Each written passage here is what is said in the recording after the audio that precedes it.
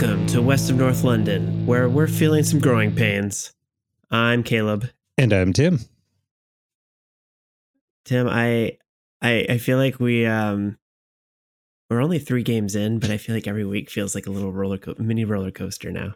Yeah, I mean, I feel like the expectations level is so much higher this season that I think, I live and die a lot more on these draws and eventual losses. I think they're going to hit a lot harder than they did last year. Last year, I could always be like, we're like, it was with house money. Whereas this year, I personally have realistic or heightened expectations of the team. So games like the one we're about to talk about hit a little bit harder, I think. Yeah, I mean, I guess when I say it's been a roller coaster, that could describe like every season with Arsenal. So it's really, I shouldn't expect anything different. Yeah, unless you're undefeated throughout the season and win 3-0 each day, your season's going to be some ups and some downs. But then that becomes the invincible season where you're on the edge of your seat, hoping that they complete that. So, yeah. I guess that's why we keep on tuning into these games. I know there's always a storyline. There's always something to get invested in. Let's talk drinks. What do you have in your hand this week? I'm going for a little bit of a curveball, which I picked up a bottle of Spanish wine in celebration, I guess, or anticipation of the Champions League campaign. I felt it would be very continental to have a glass of wine this time. It's a Spanish wine called La Granja. It has a giant floating pig on the label, which is pretty much why I bought it. It's a Tempranillo, which is a nice red wine. I'm a red wine person from Spain.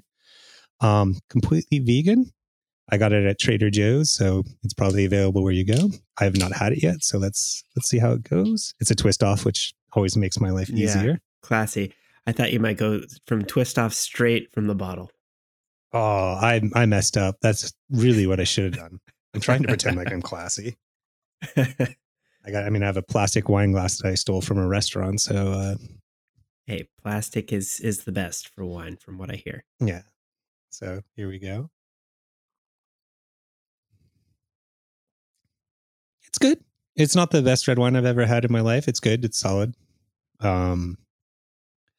Pretty light also. Like I generally go for bigger reds. I'm a big fan of Merlot personally, and this is definitely like less fruity, more earthy, a little bit lighter. So yeah, I mean, I would buy again. I mean, the price was right. It was well under $10, so can't complain too much. I should probably get the percentage because we do that for beers. I'm going to guess around 14% if I can find it quickly. 13.5. There you go. So if I finish this bottle by the end of the podcast, things might get interesting. Trouble. I mean, speaking of curveballs, I'm going extra curvy because I don't have alcohol in my drink today. Oh, I just have some sweet electrolyte drink. Is that noon I see there? Or? It's I forget what this one's called. It's something. It's some name I can't remember. Where did I put the wrapper? Are you recovering from a hangover, or why? Or did you just go on a run? You would think so. No, I just I've had a headache all day, and no amount of Advil seems to be doing the trick. So I'm trying to hydrate and see if that's the missing link here. That's fair. That's something I forget to do is hydrate. So yeah, good on you. Yeah, this one is called. I think it's called Tactical. Oh. I don't know where I got this. It's just, one of those things that appeared in my kitchen, and now I am ingesting it like it's normal. Could be drugs for all I know. Yeah, I'm personally a big fan of Noon, N-U-U-N. You can get it in most grocery stores. It's a Seattle company, which is always nice to support local. And it is the best hangover cure known to man. It's just pure electrolytes and flavoring. So. Yeah, right now this is giving me a little more life, so I'm grateful for it. So to push on, we've got a Timbit, which let's see what you got. I hear it was borrowed. Yeah, I'm a horrible thief, but I do want to thank Joe Robinson. And thank you so much, Joe, for letting me steal this bit. I thought it was a perfect Tim bit, so I just decided to use it in this section. Otherwise, we were going to talk about shoulder injuries, so I think this is a lot more fun. He asks, if you're going to the away games during the Champions League, I would say, what would have been your ideal draw? Your ideal draw for going to Champions League games. So where do I want to travel in the world, or which team do I want to see? Yeah, I mean, I think I have like when I looked at it, I had a 3-pronged. It's like, what city did I want to go to? What stadium specifically did I want to go to? And what would be the best for Arsenal? So kind of like 3 different vying things.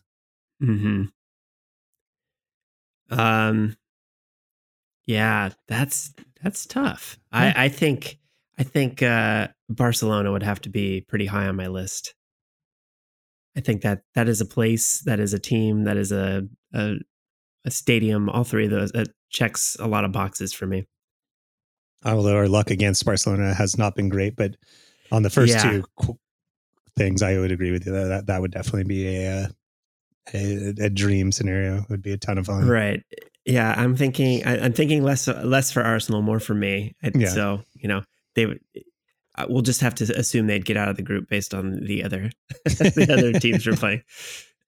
But yeah, for me, I think that would be the place I'd want to be. I want to circle back and actually go out of the airport in the Netherlands. So that I don't know much about the stadiums there as far as what would be the best experience, but since we already did draw a Dutch team, I guess that's less exciting. Well, I mean, I think our draw, as far as this question goes, our current draws is pretty spot on. Like I think Sevilla is a cool little city and a fun stadium to go. PSV Stadium is definitely a one. I think Jonathan King Munoz would disagree, but it looks like a pretty fun stadium. I don't know a ton about Lens, but it's France, can't go wrong. But we'll get more into that. Yeah. But the other side is Feyenoord. I think if you're looking for a Dutch team, that stadium is rocking and fun to watch when I watch it on TV. Yeah, I'm looking over the list. What was your number one? Number one, I don't know if I have a number one, but I definitely have 3 others that I kind of did it also of cities I've been to. I'm gonna cut out because I like to travel to new places. So, like I've been to Istanbul. I've actually been outside of Galatasaray Stadium. I've been to Berlin. Otherwise, I'd love to go to that stadium. So I think number one actually would be Crvena Zvezda, Red Star, Belgrade. I've heard Belgrade's an awesome city. I love Eastern European. And if you want to talk about atmosphere, that stadium is insane. Then I think I would go the next one high on my list, and I think would be a decent draw, would be Napoli. Yeah, I thought about that one as well. Think you couldn't go wrong with location and food and experience there. Yeah, and then you've got a great soccer atmosphere as well. Yeah, and like the best pizza in the world. I mean, it's where pizza is basically invented. So yeah. What's your second? I would eat my way through that. I would eat my way through that city. I think Napoli was my number 2 or 3. I guess I put them right in there. And your final choice? I don't. As far as I feel like it would have to be a country that I really would like to go to Germany, but I don't know if like Dortmund. I'm not familiar with either one of the cities enough to decide where would be the best. But I think seeing a game at Dortmund would be interesting. Yeah, I mean, I think I would definitely. Dortmund was my third choice for sure to finish out the group. Dortmund is my Bundesliga team. I've never seen a game there. Germany is awesome. I've been to a couple of cities in Germany. The other choice I do would be Union Berlin, because their stadium is awesome and Berlin is the most fun I've had in a city. But I've already been to Berlin, so I kind of chalked that off my list by default. But I think you couldn't go wrong with either of those two. I think seeing Union Berlin's first Champions League game, that ticket is going to be impossible to get and so much fun if you do get into that stadium. Yeah, I'm sure that's going to be insane. I mean, have I told you about Union Berlin Stadium? Maybe, but it's been a while. The Union Berlin Stadium was literally built by the fans. They donated over 40,000 man hours, I believe, or person hours to build that stadium.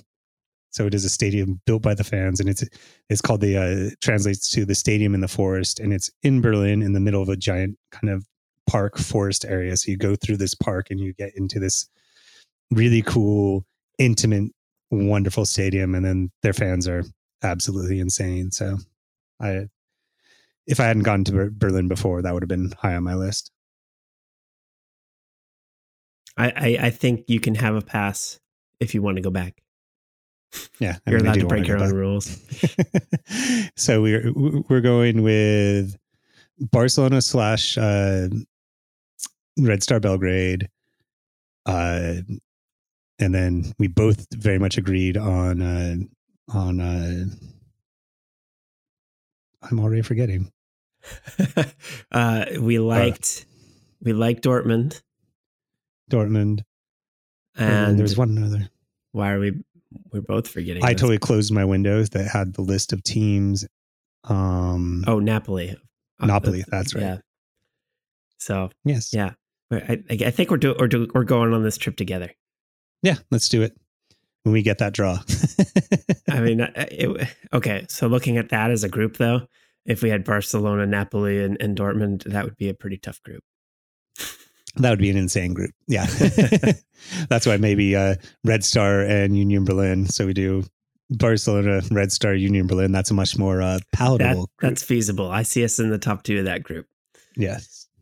But yeah, I would love to be able to do that. Just travel, and it's too bad that games aren't more condensed, but maybe you could try to get to at least one of those. But it would be cool if you could try to get to an away game. Each one of them would be a trip in itself. That would be pretty awesome.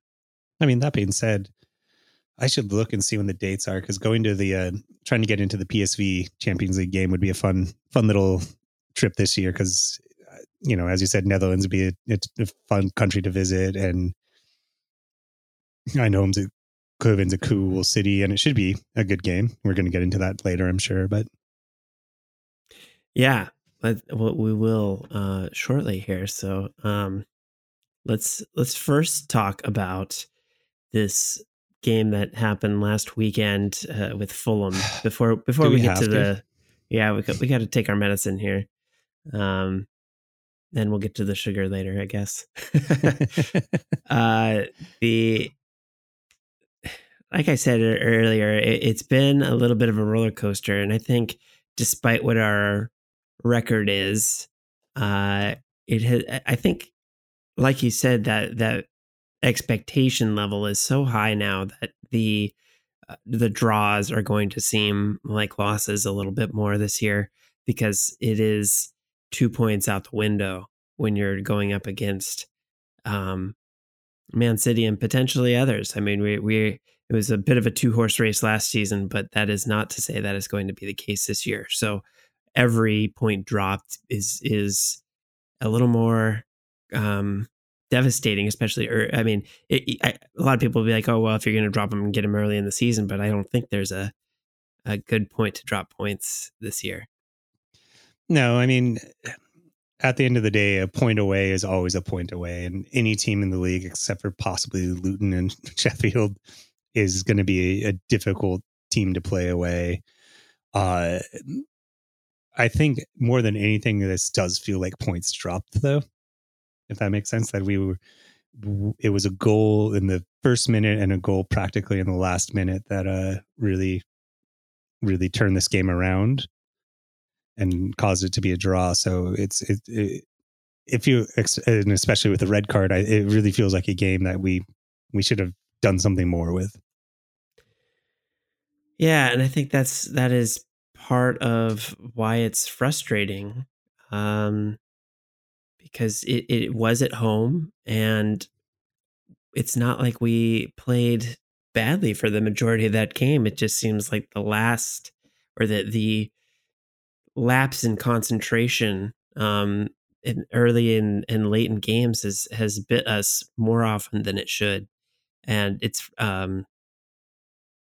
I guess it's just a little frustrating to have that kind of snatched away at the last minute there, and it's never fun to have a draw, but when it comes together like that with a late lapse, it seems like a little extra twist of the knife.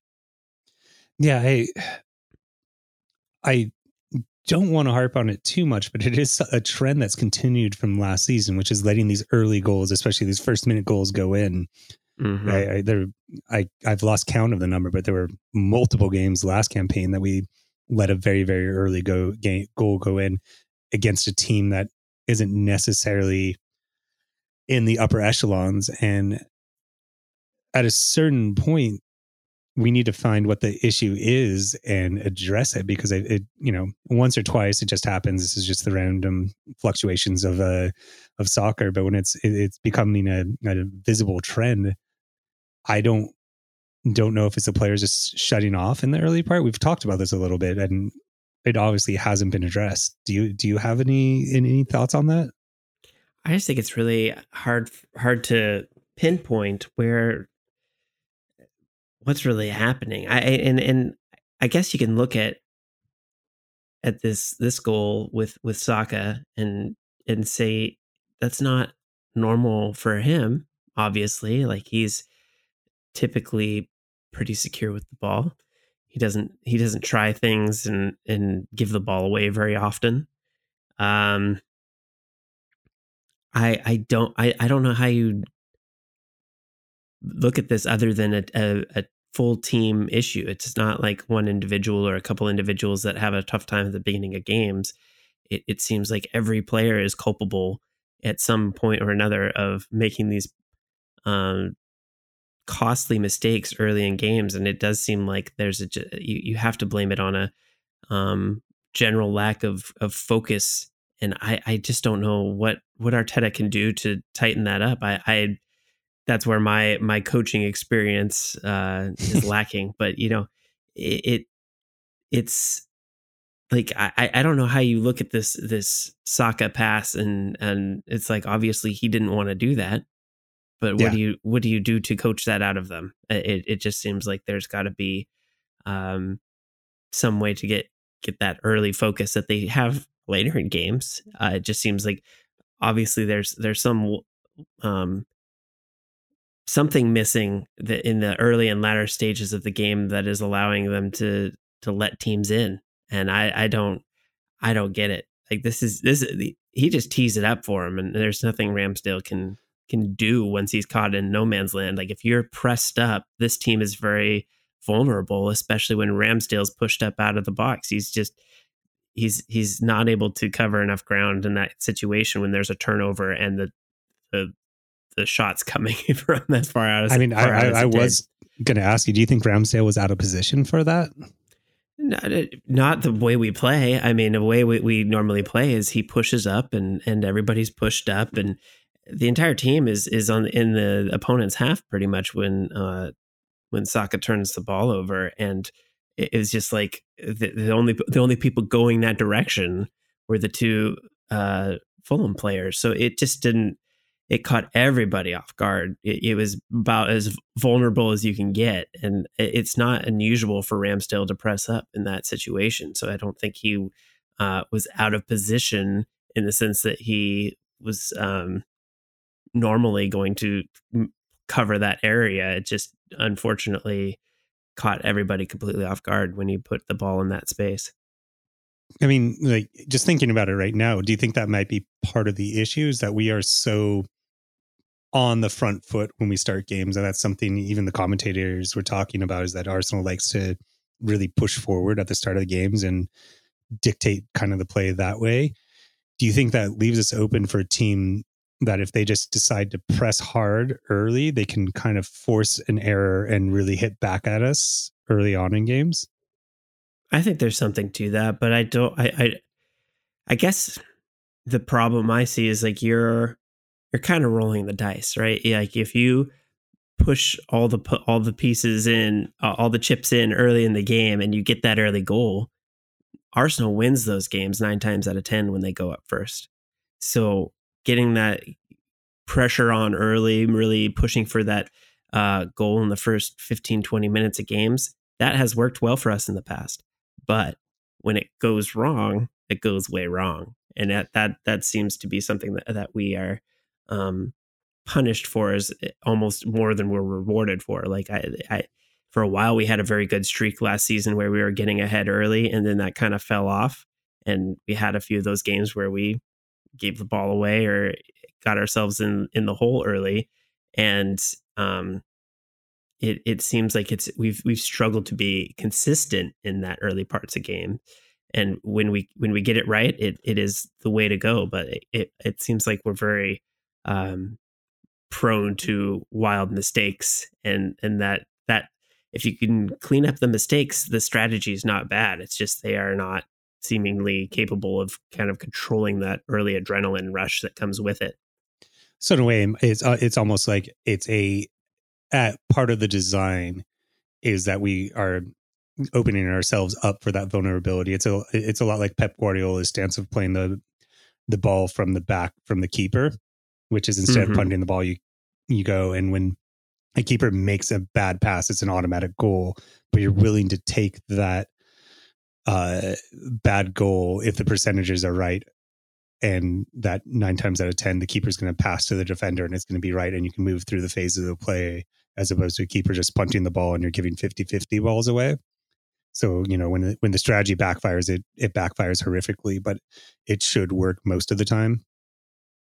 Yeah, and I don't know if part of that is part of what's made this early part of the season feel a little uncomfortable, in that we don't feel quite settled in the way that we're playing from the back and the way that we're building up. I mean, obviously Saka was in a very different position from where he would normally be picking up the ball. I mean, he's at the halfway line.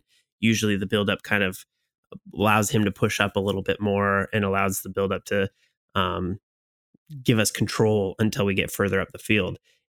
It's just not quite where it needs to be, and I have a hard time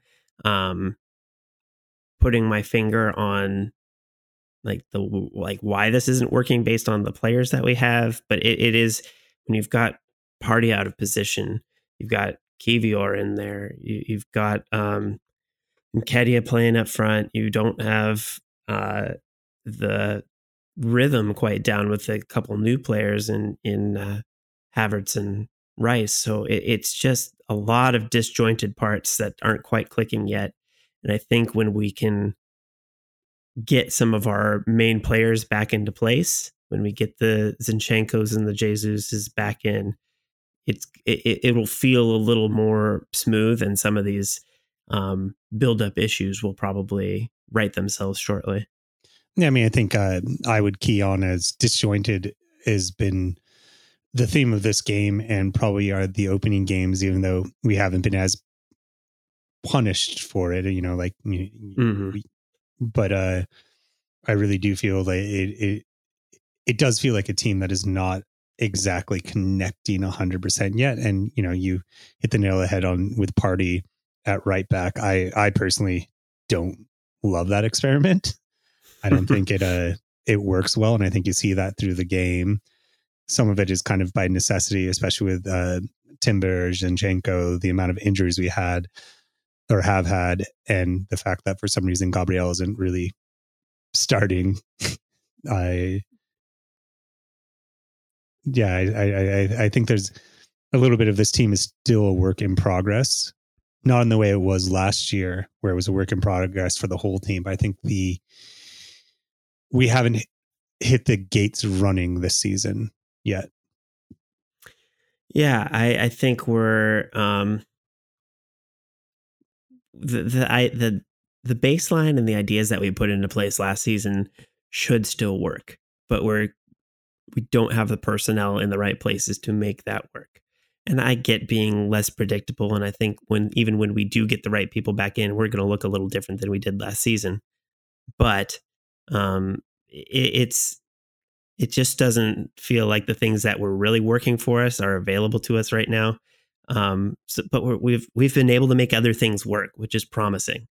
Even though we haven't looked as good as we could, we're still up until this last game, we were finding ways to get the results. And so I think it can only show that when we kind of get used to the way things are, or this new improved, but this new way of looking at things is sure to bring good results in the long run, because it's only a matter of time until new players get more acclimated, and we kind of get the players back that we need to really make this thing kick on, because you got to think we're going to look better with Jesus and Zinchenko in the lineup anyway, no matter what the tactical approach is. Yeah, and I think the spot of the team I was most confident coming into the season has been such a triage act right now, where we're really suffering from the loss of Timber. We are suffering from that red card to Tomiyasu. Like, we've had to have a makeshift backline. I think, I go back to the party as right back experiment and go, I don't think starting the season that was where we envisioned Party getting his minutes. Mm-mm. And not at all. Yeah. So I think we're really trying to scramble with that back line, and that has, affected the whole rhythm of the team, because it's a symbiotic machine that's working together, and when one part's kind of missing a gear or sputtering a little, you feel it all the way through the whole other phases of play. Yeah, I still don't. I mean, the entire left side of the team is not really clicking yet, mm-hmm. and that really it has an effect. And even look at Trossard got to start this game, and I would say the team overall didn't look that great. There was a lot of misplayed passes, and it definitely looked like the wheels were falling off in a couple moments. It wasn't all bad, but there was just when Odegaard's missing passes and stuff, it's just like this isn't the game. It's not really coming together. And to be down a goal, I think it definitely gets in the players' heads a little bit. They may be trying a little too hard. They're not quite as relaxed as they would be. So the things that would normally come off when you're feeling confident are just not coming together. And there's no better example of that as Trossard. I just felt like he really had a hard time getting going in this game, and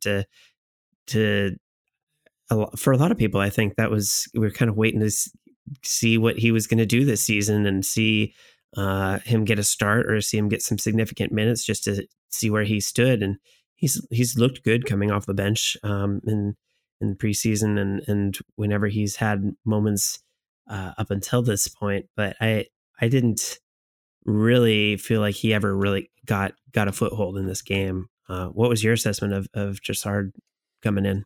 Yeah, I mean, I think you summarized it well. I was really hopeful with Trossard starting.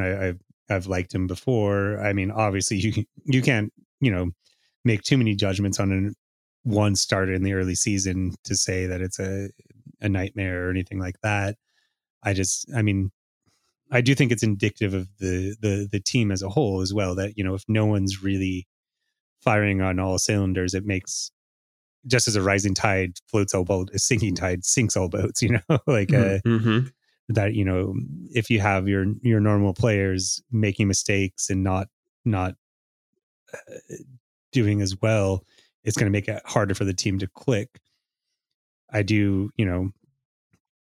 getting back to that kind of right side, left side thing, I worry that if our left side doesn't start clicking, that we're going to be overly dependent on the right side, which makes us easy to shut down. If you know where the attacks are coming from, you can shut it down. So I really am hopeful the left side kind of figures it out, and hopefully when the players that we are expecting to come back, or we have a few more games under our belt, it starts clicking. Yeah, it's interesting, if just kind of working our way through the game here, we had a shot that was disallowed in the 40th minute from Odegaard, and I was really thinking if we went into the half with a tie, we would really feel like that the game was wide open in the second half.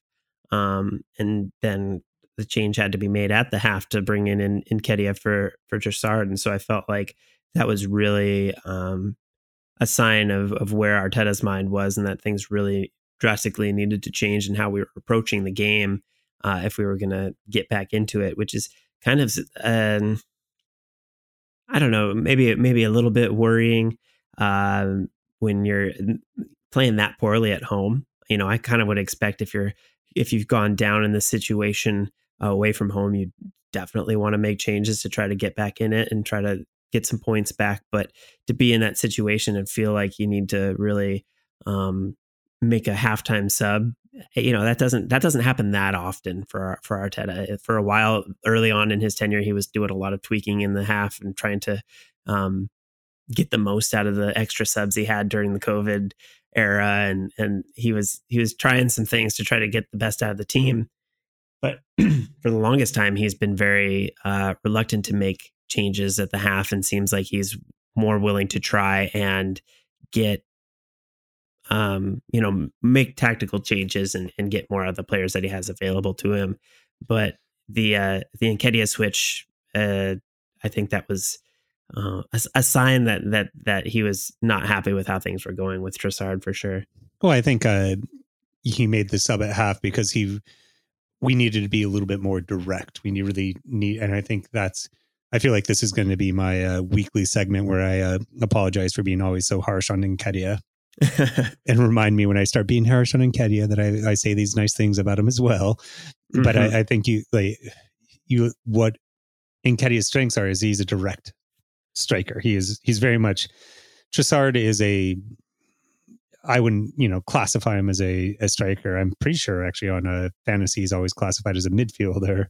He has the offensive abilities, but he's not like a straightforward striker. And I think that's what Nketiah brings. And I think Arteta saw that we just needed more directness, and not to get too hard ahead of ourselves. He did reward that insight of scoring a goal by being direct.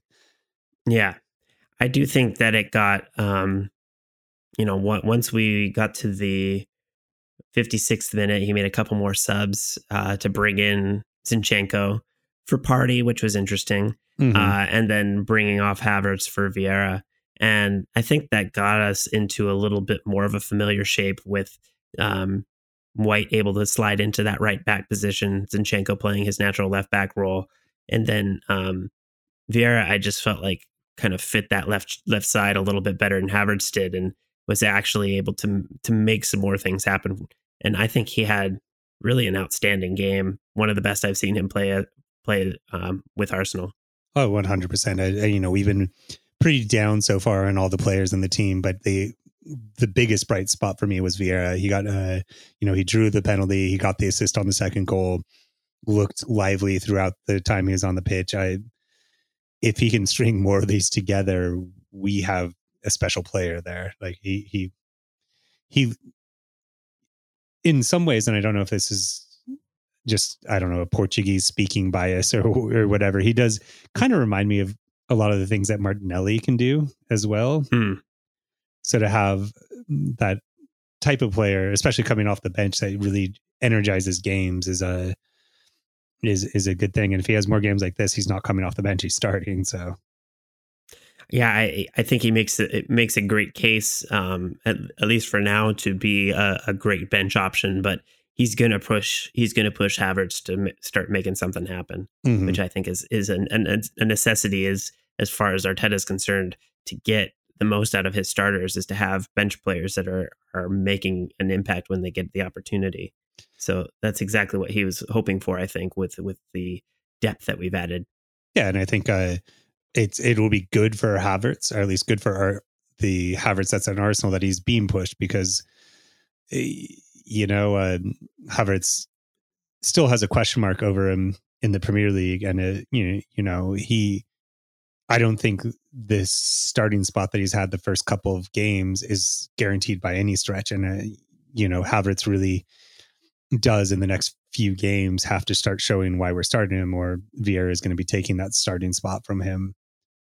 So it's nice to have competition, and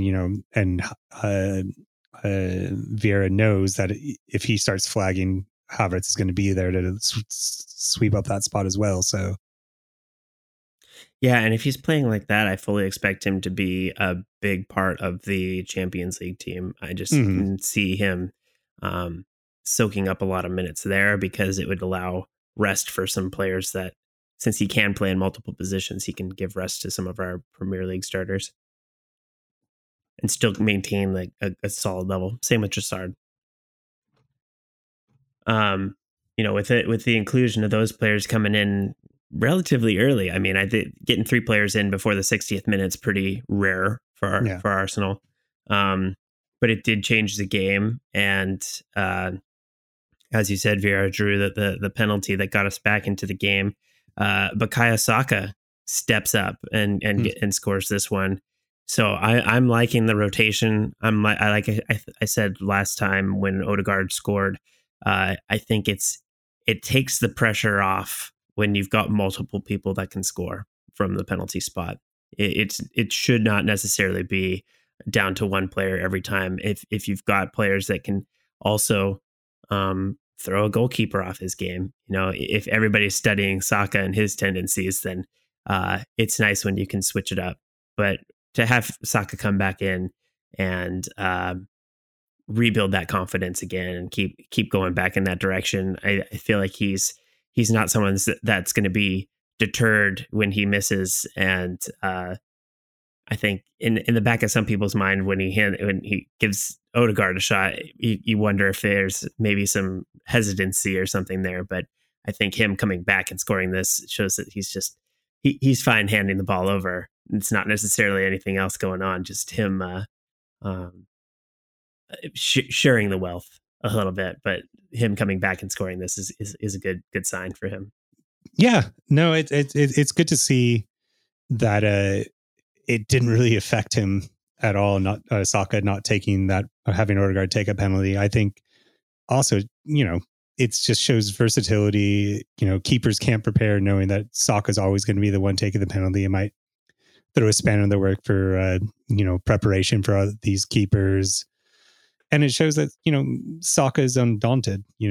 He's taken a lot of slack for his penalties in the past. We don't have to even go into that very much, but I think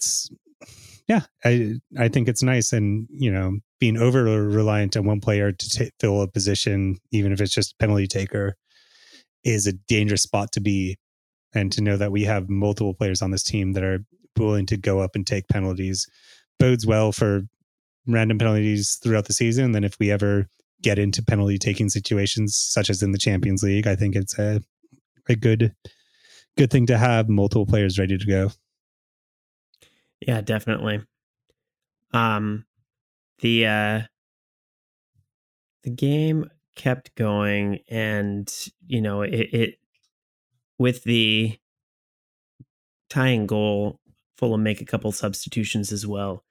They get Traore in the game, in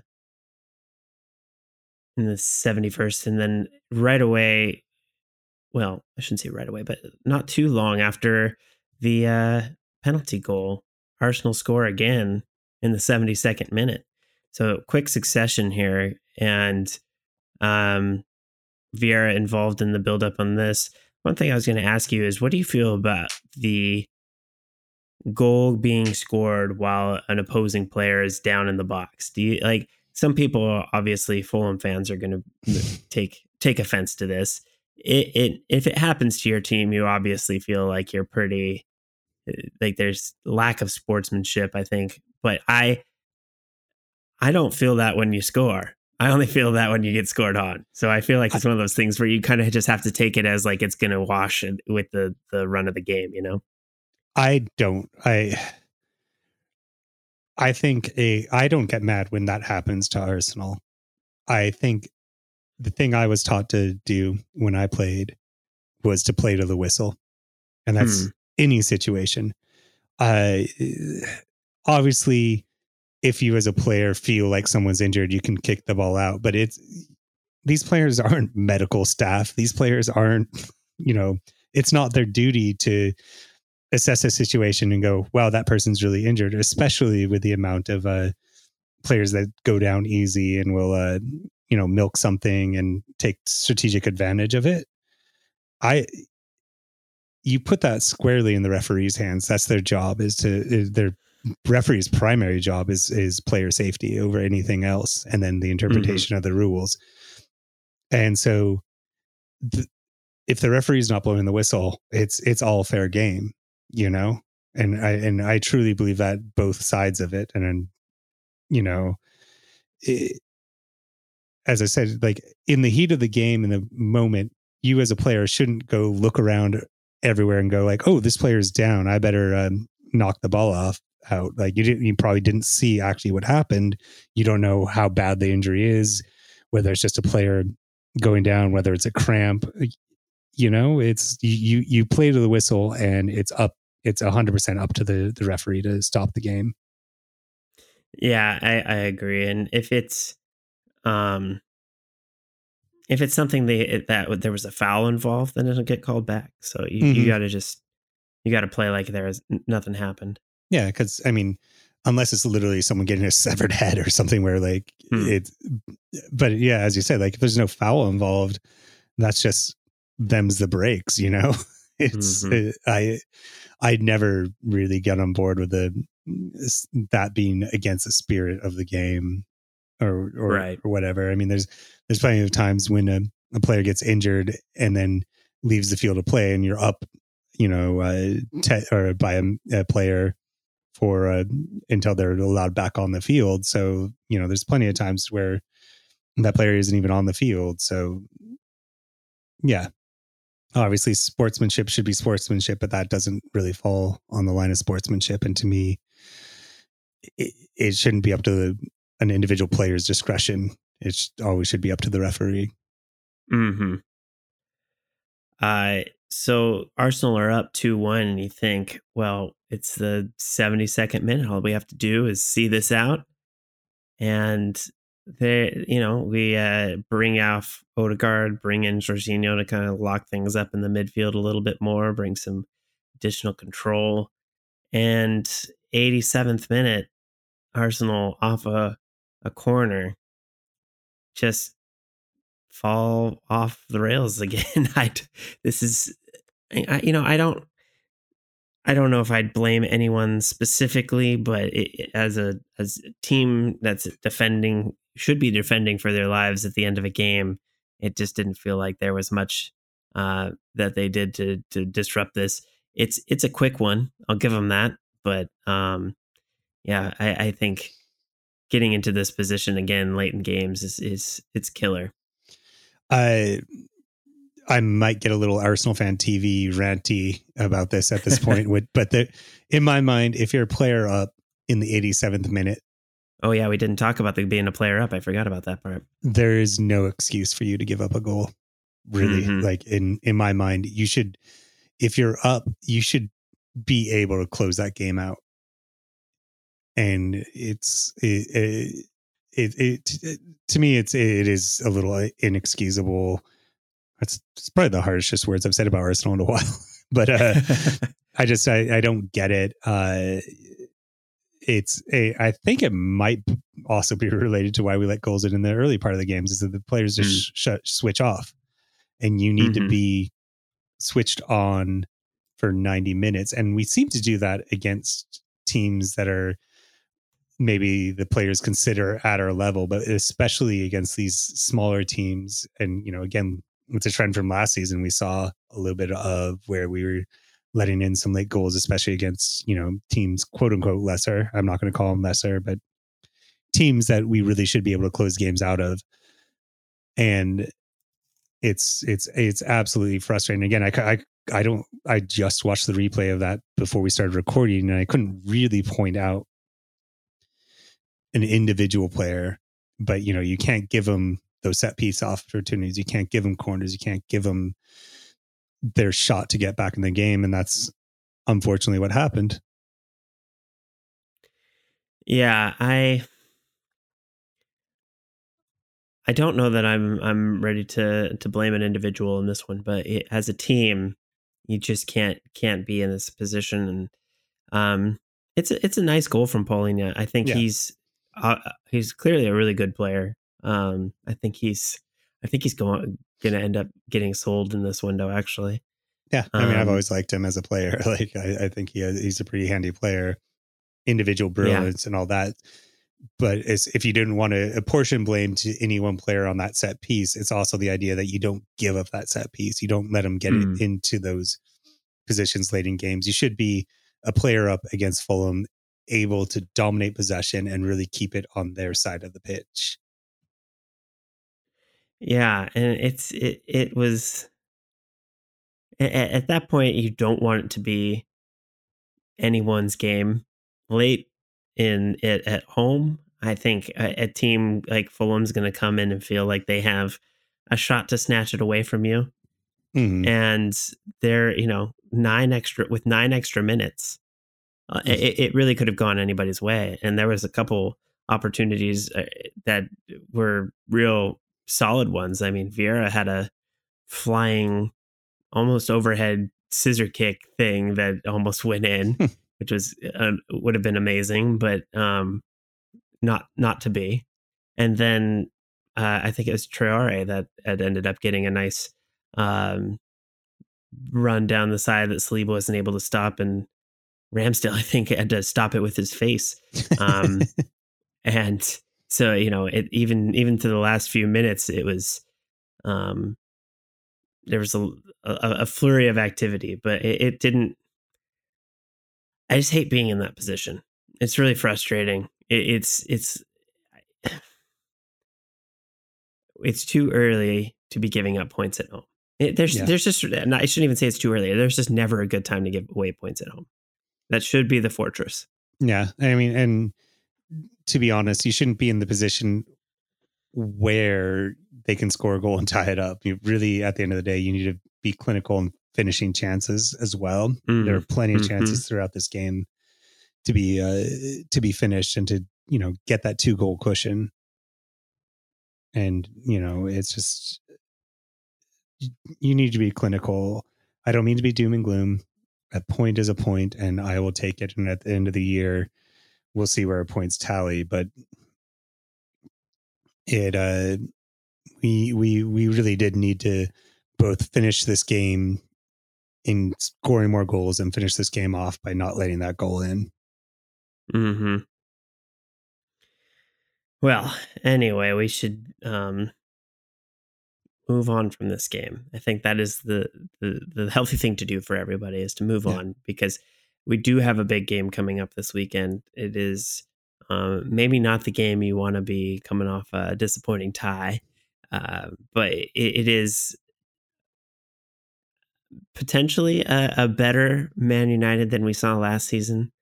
But they look like they could have some vulnerabilities, we'll say. I mean, this is going to be a spicy game. I'm actually really looking forward to this game. I think it should be a good game. I think Man United have flattered to deceive. They shouldn't have won their first game by any stretch of the imagination. They got some very lucky calls and really got dominated. And it was against Palace, if I remember correctly. And just were lucky to squeak that out. I think Man United is in a very similar position where we are, where they have talent and they have players, but it really isn't clicking. I've seen all 3 games of theirs and I haven't been convinced by any of them, even though it's been positive results for them. I think we match up really well. I think it's going to be a fight. It's going to be a close game. I think there's going to be goals in it. if you want my prediction out of it, it's going to be 3-2 to the Arsenal. Like I think we win this game, but it's not going to be a straightforward victory, and they are going to score against us. They have a lot of good offensive weapons. I just think that their defense isn't 100% clicking at this point. I do think there's going to be a red card in this game. I'm not a betting person, but if I were a betting person, I'd bet there would at least one red card in this game. I feel like the red cards are flying early and often this season. So it's just going to be one of those years, especially if red cards are flying, then they're certainly to come our way. Yeah. And especially, and if they keep on doing the time wasting, all we can hope for is that it gets applied evenly, the cards, this game, as opposed to other games we've played. Yeah. I'm actually going to lean towards a draw on this, which is me being a little pessimistic, maybe. But interesting. Yeah, I don't know. I'm hopeful for a win, but I'm not. We'll have to see the lineup. It is encouraging that we did see Jesus come back at the end of this last game, and well ahead of where I thought we would be in this season. To have him involved at all, so I'm hopeful he's close to coming back full time, but I don't know that he's going to be ready for this game. But it would, I think, to me, that would make a big difference as far as how we approach this game. And so if he isn't able to start, then my odds dip more towards a draw than a win. If you want a Tim hot take after a couple glasses of wine, I think Nketiah is showing that he deserves to start over Jesus right now. And this comes from a person who isn't necessarily high on Nketiah. But I think right now, with the rate he's scoring and what he offers as a direct striker, I kind of would rather see him until he proves that he's not scoring. I can make the case for both. I feel like you're right that he's more likely to score and to get into some dangerous positions and make some dangerous shots.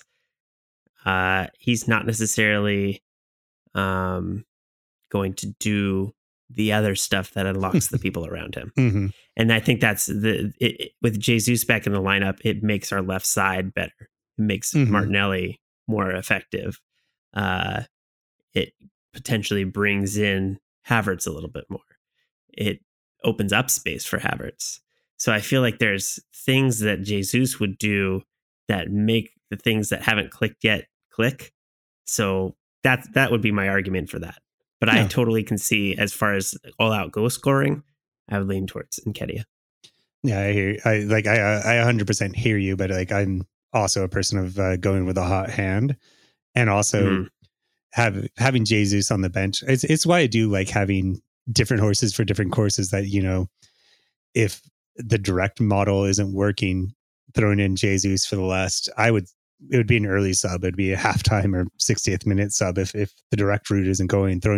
Being able to throw in Jesus and kind of shift the attack away from this point of the spear to the points of the trident would be yes, that's true. A fun way to shift the game and see how United can cope.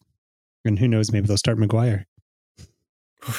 That guy's not going to see much time this season, period. But who knows? It's deadline day tomorrow. Maybe things happen for Maguire. It is deadline day tomorrow. That'll be fun. I'll probably wake up a little early and put on Sky Sports and see other teams panic, because I don't personally believe we're going to do anything. But getting back to the Man U game, it's going to be a tough game. I do think this game is a winnable game for sure. I hope so. I really do. That would definitely be a step in the right direction as far as kind of getting things on track again. Is it too early to say a statement game? I feel like the statement season we had last year puts a little less pressure to have an early statement game. I think the statement game for us now is coming out and actually taking it to Man City this year. Yes. But the I think every one of these matchups is going to be analyzed, obviously, to see if we're still in that hunt to really stake a claim as far as a repeat threat. I think we have to win these sort of games, but I don't feel like it's the same amount of pressure we had last year where we were still trying to prove ourselves. I feel like you can take a little less pressure from that. Hopefully the players are feeling that too, so they can be kind of relaxed going into these bigger matchups because they've been there, done that a little bit more. Maybe that's a good transition into Champions League, because now we talk about some a new experience for some of these players. I can't tell you. I didn't realize how much I missed Champions League and how much I didn't really even think it was real until the draw happened. And I'm so excited to be playing on Tuesdays and Wednesdays. I watch the Champions League no matter what, but to actually have skin in the game for the Champions League I got excited. How about you? I'm excited that it lines up very well with our recording schedule as well. Yeah, exactly. Yeah, I'm super excited to not only be back here, but I think I'm, in retrospect, kind of being a little more appreciative of being in the Champions League. I feel like in our time away, it's changed a lot. It feels like it got even more prestigious, and the level of a lot of the other teams has really stepped up. And for a long time, I felt like Arsenal just weren't really a Champions League team. And even towards the end of when we were in the Champions League in 2017, I felt like we were kind of just hanging on and not really being enough. We kind of just were taking it for granted that we would just get into Champions League and continue to milk that cow. But it didn't really feel like we were pushing to win Champions League. It was just like we were happy just being there and nice to be noticed and glad we're here. And I just feel like it was just kind of a given, and we did take that for granted and weren't really pushing for the glory and the prestige that comes from actually winning that competition. And now I feel like being away from it, having not had a taste of it for a while, having to deal with Europa League, it gives us a little bit more hunger. And I think there's this underlying narrative of this Man City juggernaut that has gone out and won the treble and continues to be this dominant force. And it's like anywhere you can kind of nip at the heels of that level of team and kind of chase them down a little bit. I think that is a great narrative to latch on to, because I love this idea of almost getting there in the Premier League, and now we're chasing them into Champions League to try to see if we can nip at their heels a little bit in this competition. And that's not to say that they're necessarily the well, no, they are the favorites. Yeah. I think they've got like one of the easiest draws I've ever seen from the Champions League. But they are obviously the team to beat. And I think if we can get even close to catching up with them at the Champions League level, I think that would be huge in terms of kind of getting things back on course and in the global football conversation of a real competitive team. I think it's kind of been this slow rise to get back to hit this spot, and so now it's kind of making that next step and actually being competitive in this competition again. Yeah, and as draws go, I feel like this is a middle of the road draw. It is definitely not the easiest draw ever, and I think you have to look at especially two of the teams in our group, which is PSV and Sevilla. They both have a great European pedigree. I mean, you can't argue with what Sevilla's done in Europe. I mean, primarily in the Europa League, but they know how to play a cup competition. They are going to be a tough team. It's going to be a slog with them. PSV, I do have the time of day for. Again, sorry, Jonathan. I know you're not in love with that team, but I do think they have, again, a European pedigree and look good. Lens is, I don't know a ton about them. I know they're a little bit of a surprise in France last year.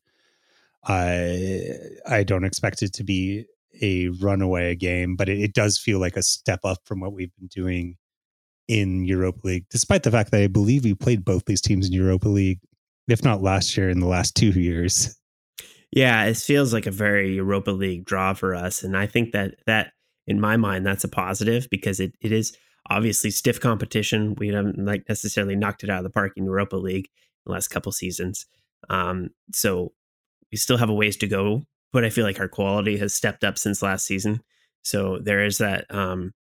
I do feel like we match up well with these teams. It's not necessarily a cakewalk, but the level that we're stepping up, like when you're feeling like you're going from Europa League to Champions League, we could be minnows swimming with the sharks, but I feel like we're actually kind of minnows swimming with other minnows in shark infested waters. So I feel like we can hang with this group. I mean, you look at that group, that's PSG, Dortmund, Milan, and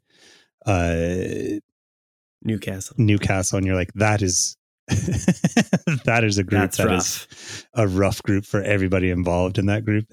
I could see any team in there winning that group, let alone qualifying out of that group. Whereas us, as I say, I think Sevilla and PSV will be difficult tests. It's not like walkovers, but it'll be teams that are beatable. It puts a lot of pressure on that Lens game that we have to win both of those Lens games and then really win our home games. Mm-hmm. But it is doable. Knockout stage is definitely an achievable goal out of that group, as opposed to some of the other groups and some of the other teams we could have pulled. Yeah, I do feel pretty good about getting to that knockout round, but it is going to be a stiff challenge and not something we should take lightly. But I think it gives us a little bit of flexibility to have some rotation and not feel like we're gonna get spanked for it. Like I think there's some possibility there to see some of our non-Premier League starters get some rotational minutes there, and that's a positive for us to hopefully continue to give people minutes where we can and keep the whole team kind of moving in the same direction. Yeah, really. And it gives players that are not on the fringes is the wrong word, but like our non-starters a chance to really, much more so than I think in the Europa League, really show their quality and make an argument for starting. I think, if someone like why am I blanking on his name? Guy got 2 assists. Vieira. I wanted to say Tavares, and that was not correct. Vieira. It gives someone like Vieira a chance to really show that in high pressure, high quality games, they can do something and it's not in the Premier League. So I think you're going to see a lot of those players like Vieira. It might be a chance for Havertz to grab some form, because I think the Champions League will be a better place, and Havertz has excelled more in the Champions League than he has in the Premier League. Some of these players a chance to really show their quality and make an argument for why they should be on the starting lineup. Yeah, I'm looking forward to seeing how we attack this. Especially, I think that rotation is key to making sure we're able to compete on multiple fronts. So it is going to be an interesting balancing act that Arteta is going to have to face this season, and how he does that, plus deal with the injuries that are already causing issues. Early in the season, we're having to do more rotation than I expected. So hopefully we can get healthy and find a way to get some of these players into form. Like you said, if you can have a Vieira who's really pushing on the Premier League minutes that he's getting, he does become a shoe-in for that Champions League slot. So it goes both ways, and that's exciting to see how that plays out. Yeah, it'll be interesting too, because this is the last year of the Champions League as we know it. They're going to change it up to a Swiss format next year because more games. But the it'll be fun. Like, and for me, this is all I've known in the Champions League is group stage, knockout stage, this rhythm. So hopefully we can send it off with a good bang and really It'd be nice to win the last one. Yeah. So as I said, I'm excited. It's why I bought wine for this podcast. And I didn't know how excited it would be until I saw the draw this morning, and it feels real, you know? Yeah. All right. Well, I'm going to just blast through a couple of things here before we get to our questions. We had some PFA award winners on the team this season. Big one being Saka winning Young Player of the Year, and also Ramsdale, Odegaard, Saliba, and Saka making the Team of the Year.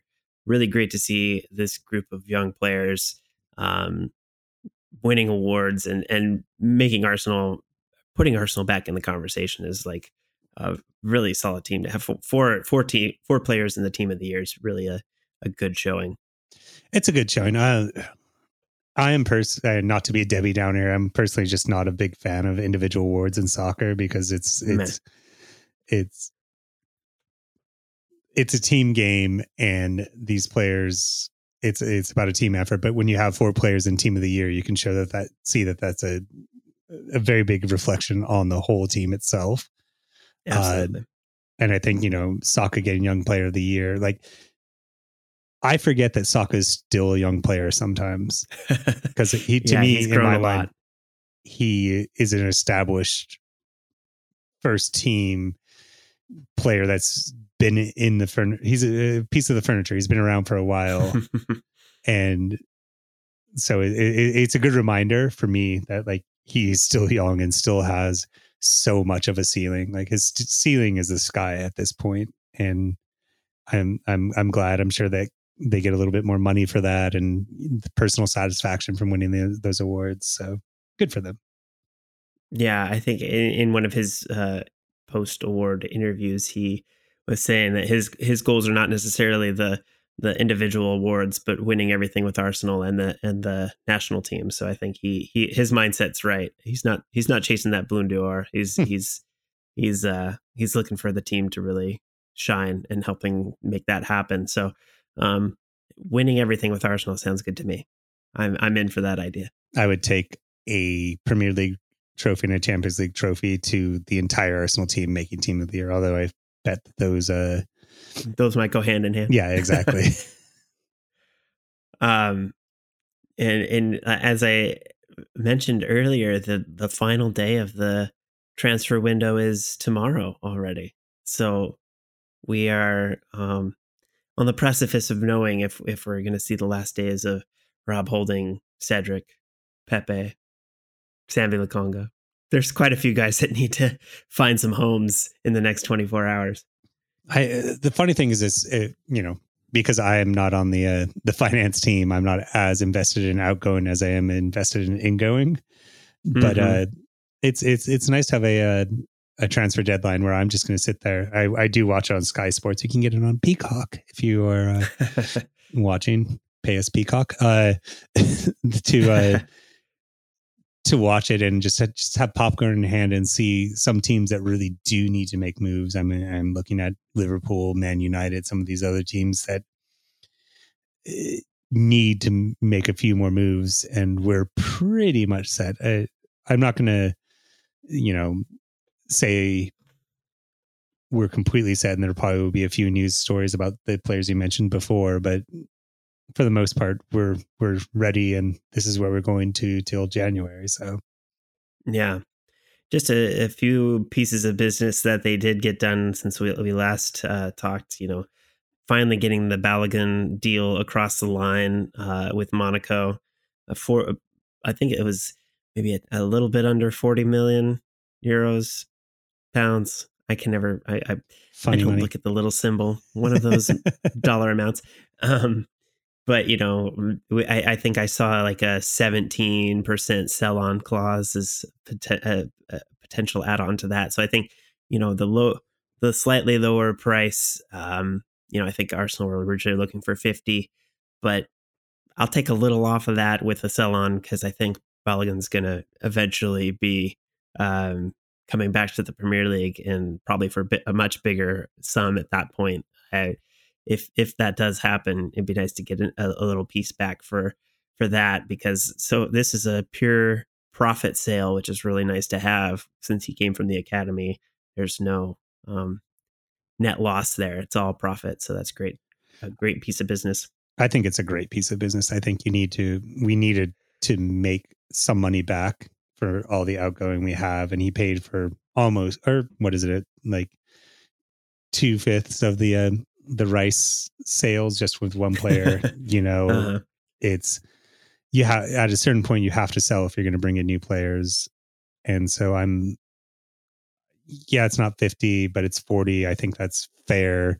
He could, I mean, I think we all are very high on him. Unfortunately, we might see him again against us, but you have to make, I don't think he really has a spot on this team as it currently is. And I think that's where we're going. We're not building for the future right now. If this was Arsenal 6 years ago, this isn't a sale that would have been good, but the Arsenal right now, this is a sale that's good. Mm-hmm. You never hear all the specifics of a contract, so we won't know what we could make back from that, or if there's any other pieces that would give Arsenal any advantage if he does come back to the Premier League. So potentially we could see him back with Arsenal at some point. I don't know if we're going to want to spend big money on bringing him back, but if we have a sell on, we'd save money. I don't know how that works. I doubt that it will happen, but rarely does a player coming back actually work out, No, yeah, but so, it is just a matter of poor timing. I don't think that it's a lack of talent, and I'm really curious to see how he gets on in France. So I mean, I'll follow his career and be excited if he does well, as long as it's not against Arsenal. Yeah, it's good that we got him out of the league, I think. With those rumors of like Chelsea and some other teams sniffing around, I'm like, just get him out of the Premier League for right now, at least. Yeah. And a couple to loan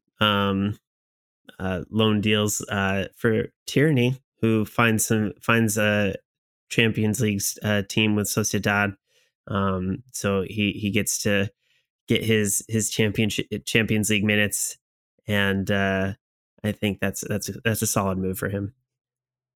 It's a solid move. It's funny because a lot of the rumors we were hearing is that he was very homesick, among other things, and he kind of it's about the opposite of that. Yeah, exactly. I can't imagine any place more different to Scotland than Spain.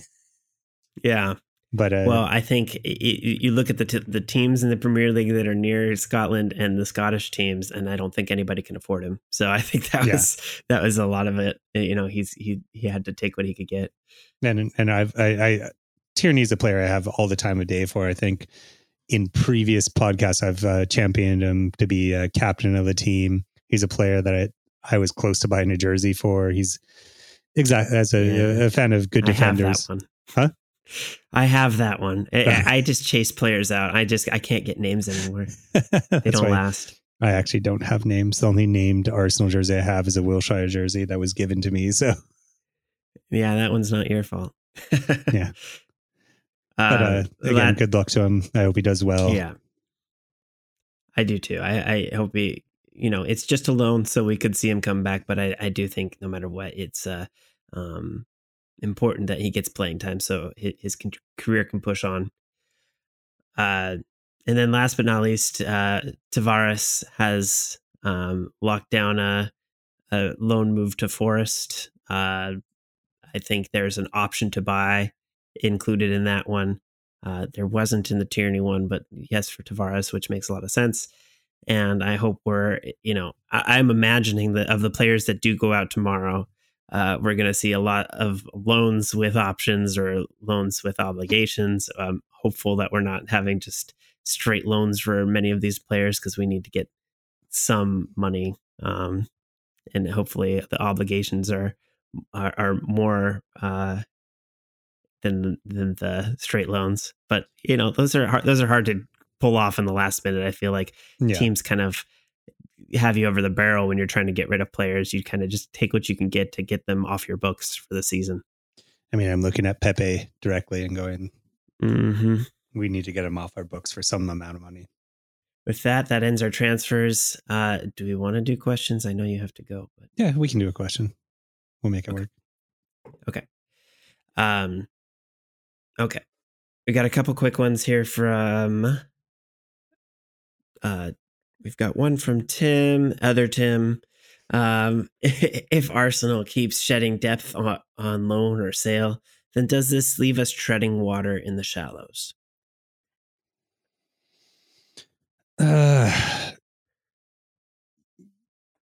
Yes. Do you feel like we're good if all those players leave that we were talking about, and all the ones that have already left? I feel like we have a pretty solid group. Yeah. Obviously, we're missing a Timber.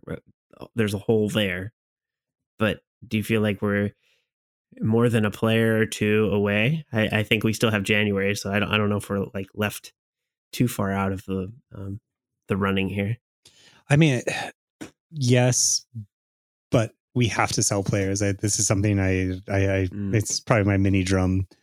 You have to, spending 100 million on Rice, spend the money we spent on Havertz, spending the money we spent on Timber. Like it's awesome to have lovely new toys. But as we know, as human beings in this world, you can't just spend money. You have to earn money as well. And the easiest way for a soccer club to earn money is to sell players. And, I think the Balogun sale is a perfect example of that. Is like, would I like to hoard every single player and have depth that goes down 7 players on each position? Yes. But you have to sell, and we don't have opportunities for all these players to play. And if you don't give them the opportunity, it's selfish on Arsenal. It makes them less, viable as a player. Like, I think the players would get upset. And also I think the players that come in it's less likely to get players to come in if they know you're just going to sit on the bench. So you have to make space and you have to make money. So yeah, is it ideal? No. In an ideal world, we'd keep every single player. We'd still have Gnabry. Like, is it a realistic part of the soccer world? Yes. Yeah, I think you have to acknowledge that if you're not going to give significant time to a lot of these players, you just have angry players and more for Arteta to try to juggle. You have to soothe those hurt egos and try to keep players. We've been in the situation where we can't register players, and that's just not great for those players. Like, that's not great for their careers, and it sets them back. And we just don't want to be in that position. So even though it can hurt, and we might have to pay for it in some areas if we don't have if we have a similar situation to last season where we lose a couple players in a single position, that's tough to plan for, because you don't really have a third and fourth guy that are necessarily to the level that you need, and you can't really keep that level of depth at this level where we don't have a ton of money to spend on guys that aren't getting starting minutes. It's just you just can't do it. So it is a tough balancing act, but I think the only way to get things right is to try to clear out a lot of these players that just aren't in Arsenal's plans in the near term. Yeah. And as you said, near term is the key part of this. Is we're not trying to develop for the future. We're trying to develop for the now. I think we have a 3 to 4 year window in which we're trying to win a major trophy. And then if that doesn't happen, then you go back to the other side of the coin of trying to develop some of these younger players. Yeah, absolutely. All right. And then one last question from Joe Robinson. Oh, no, just kidding. We already did that. We already did that. Sorry, I thought I deleted it. I must have copied it on the thing. Sorry. That's my fault. We're good. No, it's fine. I'm glad. We're ahead of the game. And so we can wrap things up here. thank you all for listening to this week's episode. If you haven't done so already, go review, subscribe wherever you're picking us up, and join us on Twitter or X, or no, it's Twitter. I say it every week. I try to this X thing, and it's never going to stick. So it's at W of N London, and we're I believe we're at Western North London on Blue Sky. If you're over there, email us at westernnorthlondon@gmail.com. Join us on Discord by clicking the link in our show notes. And if you like the theme song, check out Bobcat at bobc.at. And that is all for us this week. So as always, see you at the next gun show.